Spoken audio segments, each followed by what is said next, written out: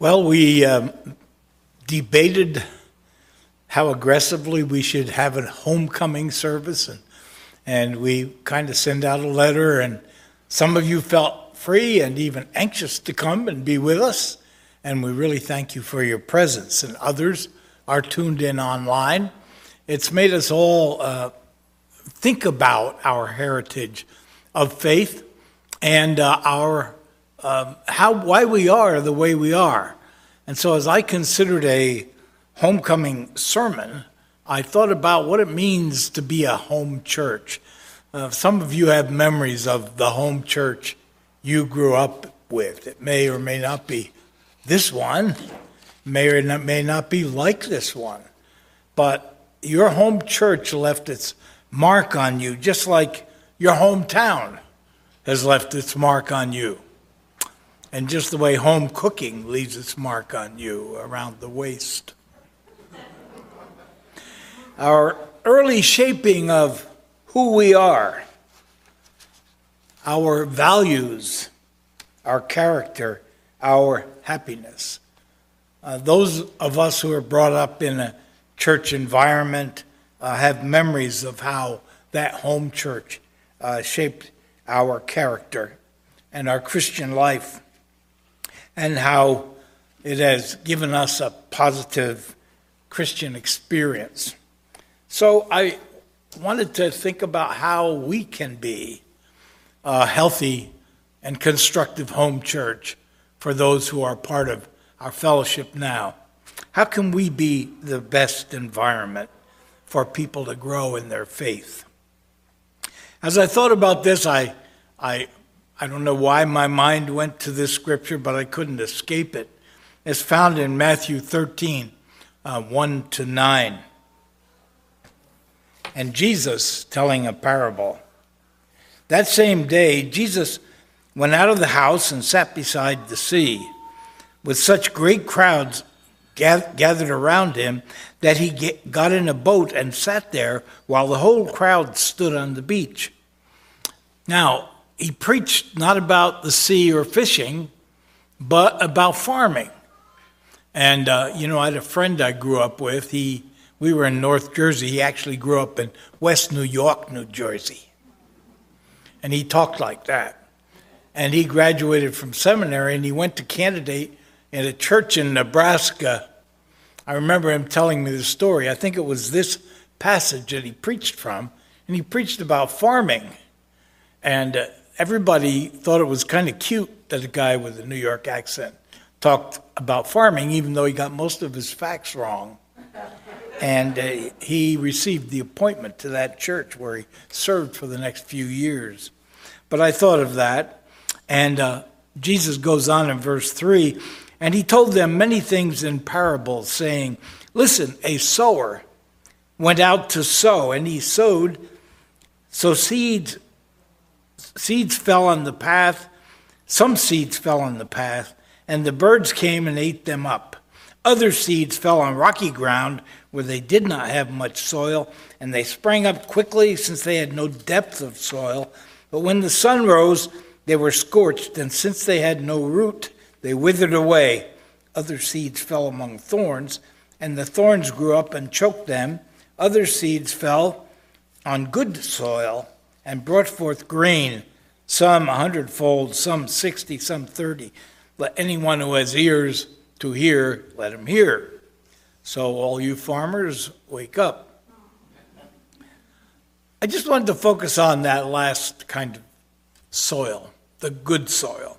And what is good soil in a church where people can be planted and begin to grow genuine faith that will last them a lifetime and beyond? As I thought about the qualities of good soil, I, of course, went online and put in, what are the qualities of good soil? And I was surprised at how much jumped up at me right away. And out of the ideas that emerged, I came up with 5 principles of good soil for all you farmers. And ABC, are we good soil? Well, the first quality of good soil, of course, is that it's rich in nutrients. I mean, a plant's got to live, right? And so all plants gather nutrients, some from the air, like carbon dioxide and oxygen and water through rain, and a lot of it through the soil, where the water lands and is mixed with other nutrients.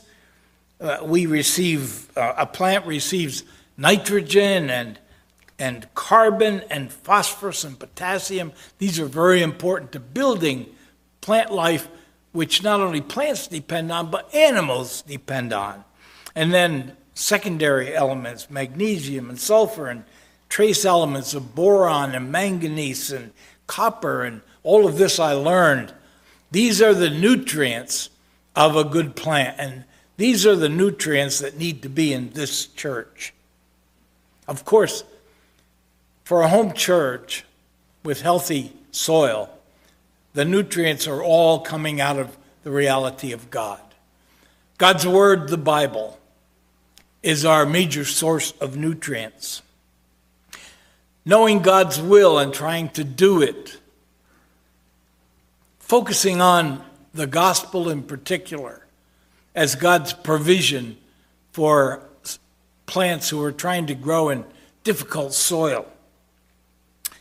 A home church provides all of that, and not just facts, the nutrients we need for our spiritual growth, but also our feelings through worship and prayer and acceptance. It's a rich menu that we offer in a healthy church, a menu that we must always reevaluate for its health content and look at how balanced we are, how rich we are, and not be superficial in the way we present the nutrients that God has for his people. Who God is, what he wants, how to stay connected with him. And this nutrition is our number one function as a healthy home church. And a lot of people would put out the lights and say that's it. But we know there's a lot more to a church than that. The second one may surprise you a little bit.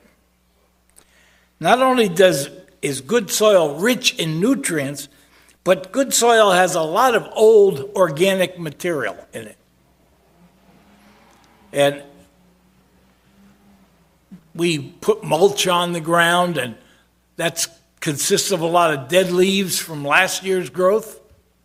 Or we may even use food garbage, which is dead organic material. Manure, if you will. All those things are very important to plant life. Not just to provide the nutrients, but to provide an environment for the nutrients to function. Decomposing material in the soil makes up about 5% of healthy, good soil. And it contributes a lot to the quality of the plant's growth. So what about our home church? And what is the old organic material? Well, it's our heritage of faith. The spirituality of this church is affected not just by those who are here now, but by the generations of people who have gone before us, giving a big part of their lives to building this church. Its music program, its caring for people through dark times, its hospitality, repairs of the building, care for the finances. All of the people who have contributed to this heritage that makes this church are important. They're here now, nourishing us. It's a little weird. Sometimes you see a picture of an old country church, and outside the church, the only thing you can see is grave markers. A cemetery next to a church. And I remember my first feeling about that was, that's incongruous. Why do you have that cemetery right next to the church? But that's why. It's as a reminder of the heritage that goes into this church. I saw these girls up here singing, and two of them reminded me of their grandfather. Is it great? I'm lost generations. But Leon Baranaga Hall, every time we go down there, we remember Leon's faith, and Myrna is here. And that faith is here not only because of the family who's living, but also those from the past. Juanita's kitchen's down there. We're really glad Juanita's here. But long after she's not here, that'll be Juanita's kitchen. It was also, it was also other people that we identify with that kitchen. Martha Engberg and Ann Canode and others who dedicated themselves to building the church through that ministry. Every time I walk around, I see Ed Canode or Al Shoebridge. You don't even know those guys, but I remember them. And when Peggy and Deborah are counting the money, I think of Ed Dempster counting the money. The heritage of faith that has given us this church is really very much more important than we think. And you know, there's a phenomenon today. I'd like to say this to get it off my chest. New church starts. Our denomination celebrates all the new church starts. Fuller Seminary talks about new church starts. Do you know 4 out of 5 new church starts fail? And those that succeed probably succeed because they take people who are being recycled from other churches. It's not because they make new converts. So that lack of old organic material is not a help to a young church. Being pastor of a young church in my first pastorate, I recognize the lack of heritage, that what a liability that is. So in this church, we celebrate our heritage. I watched our former worship coordinator, Glenn Molina's service at First Baptist Redlands. And it's really interesting the way they do it, because this is a historic old church with a historic old organ played by a historic old organist. And she does the prelude to the service, and it's really old school. And you can see how people who have been part of the life of that church, how that would be reassuring to them. But then she slides out of her bench. Glenn comes up to the piano, the bass and other guitars, and the singers come up in this young group. They start doing praise music. And it kind of says something to me to have those two things happen side by side. It's a healthy church that honors the organic material that's here from the past. Thank God for all the people who have been here and left part of themselves here. By the way, in my journey, I found out that hummus, which is old, mostly decomposed organic material, some elements of hummus are as old as 1,000 years. So we got a ways to go. The third element of good soil that I discovered is that good soil is a home to other living things. A lot of other living things. The plant doesn't have that soil all to itself. It's an attractive place for the plant to be, but it's also an attractive place for moles and gophers and worms and insects and nematodes and fungi and bacteria and single-celled amoebas and all sorts of crazy things. Do you know that the average good quality soil is full of living things? Full of living things. And what are these worms and bacteria and gophers and things like that in our church? They're the other people around you. Well, you say that's kind of insulting, but remember, you're a plant. And all of these critters are smarter than you. So we share with living things the good soil, and they help make a good soil. And some of these people, they seem as strange as worms, but they're still living things that are part of the same body.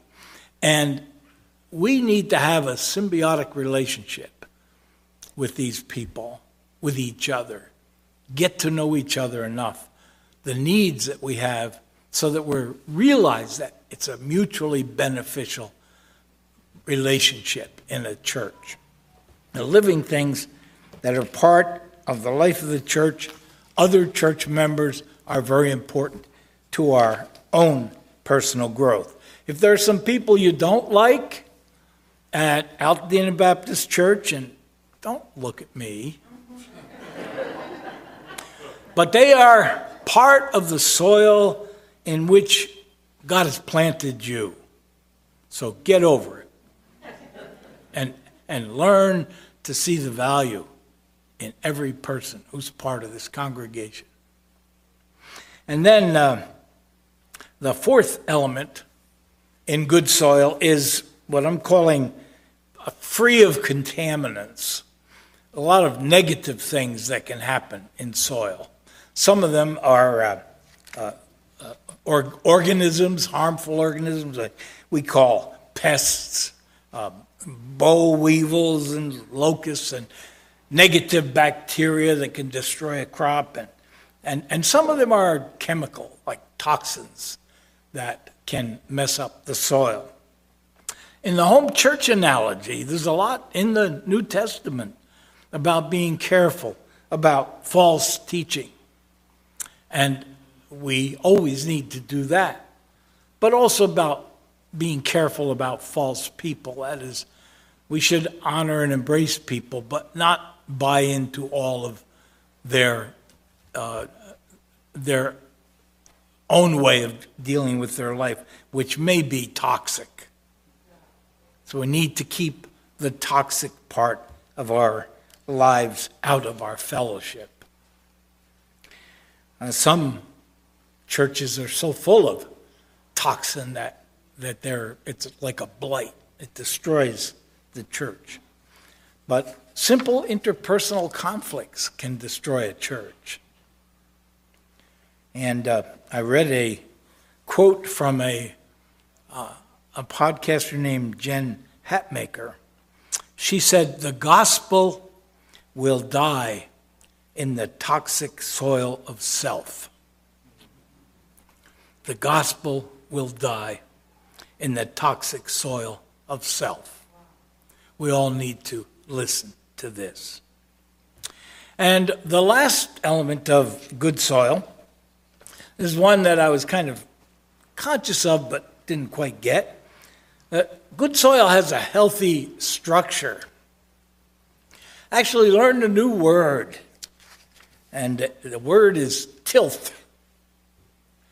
Tilth. Is that in your vocabulary? Tilth. It comes from the idea of tilling soil. But tilth means the soil is properly loosened up and has the right structure about it. And churches can kind of settle in and get compacted and hard so they can't change. A good loam soil is about 50% matter and 50% space. That's interesting. The space for water to flow with nutrients, the space for air and other elements to be part of the soil. And that space needs to be there. Now, there are aggregates in the soil, like there are little clusters of soil particles with organic materials that kind of hang together. That's a healthy thing, unless they hang too much together. And there are aggregates in a congregation of little clubs and cliques, people who talk to each other and not to others. But that's healthy unless it becomes closed. We need to be open to connect with others, and we need particularly to find out who needs connection. Now, one of the things about this is that space is important. If 50% of good soil has a lot of space in it, space is important, and some people need to be left alone. Some people need space, and we need to respect that. But some people who self-isolate need to be reached out to, and we need to be sensitive to that. This is, to me, is a very kind of delicate thing that happens in a healthy church, that we learn to be loving to the people it's natural to love and to care for them, but not to turn our back on others. And people feel that. So healthy soil has the right structure to it. Now, it's amazing what can grow in unhealthy soil. I mean, you can have something pop up in very little positive environment like this, or even like this. Now, this picture kind of amazed me. This next one. So, how did that get out there? And what is it rooted in? Obviously, there's a little bit of soil there that it could root in, maybe through a crack. And there are loner Christians who find a way to make it without a healthy home church base. But that's not the ideal. God is gracious. He can miraculously sustain us in the harshest circumstances. But what a wonderful thing it is to be a healthy garden that nourishes the soil and is nourished back, that nourishes each element. We don't believe it's accidental that you're here. We believe that God has led us to be a beautiful garden, a planned garden, flourishing and blooming in this moment for His glory. May God bless us to reach new levels of being a good soil home church to the next generation of people God leads into our fellowship. God, please speak to us. Help us to know how we can enrich the soil of this church, how we can bless one another, how we can be more pleasing to you, so that we leave a heritage for those who come after us, a heritage that is good and fertile and fruitful. In Jesus' name, amen.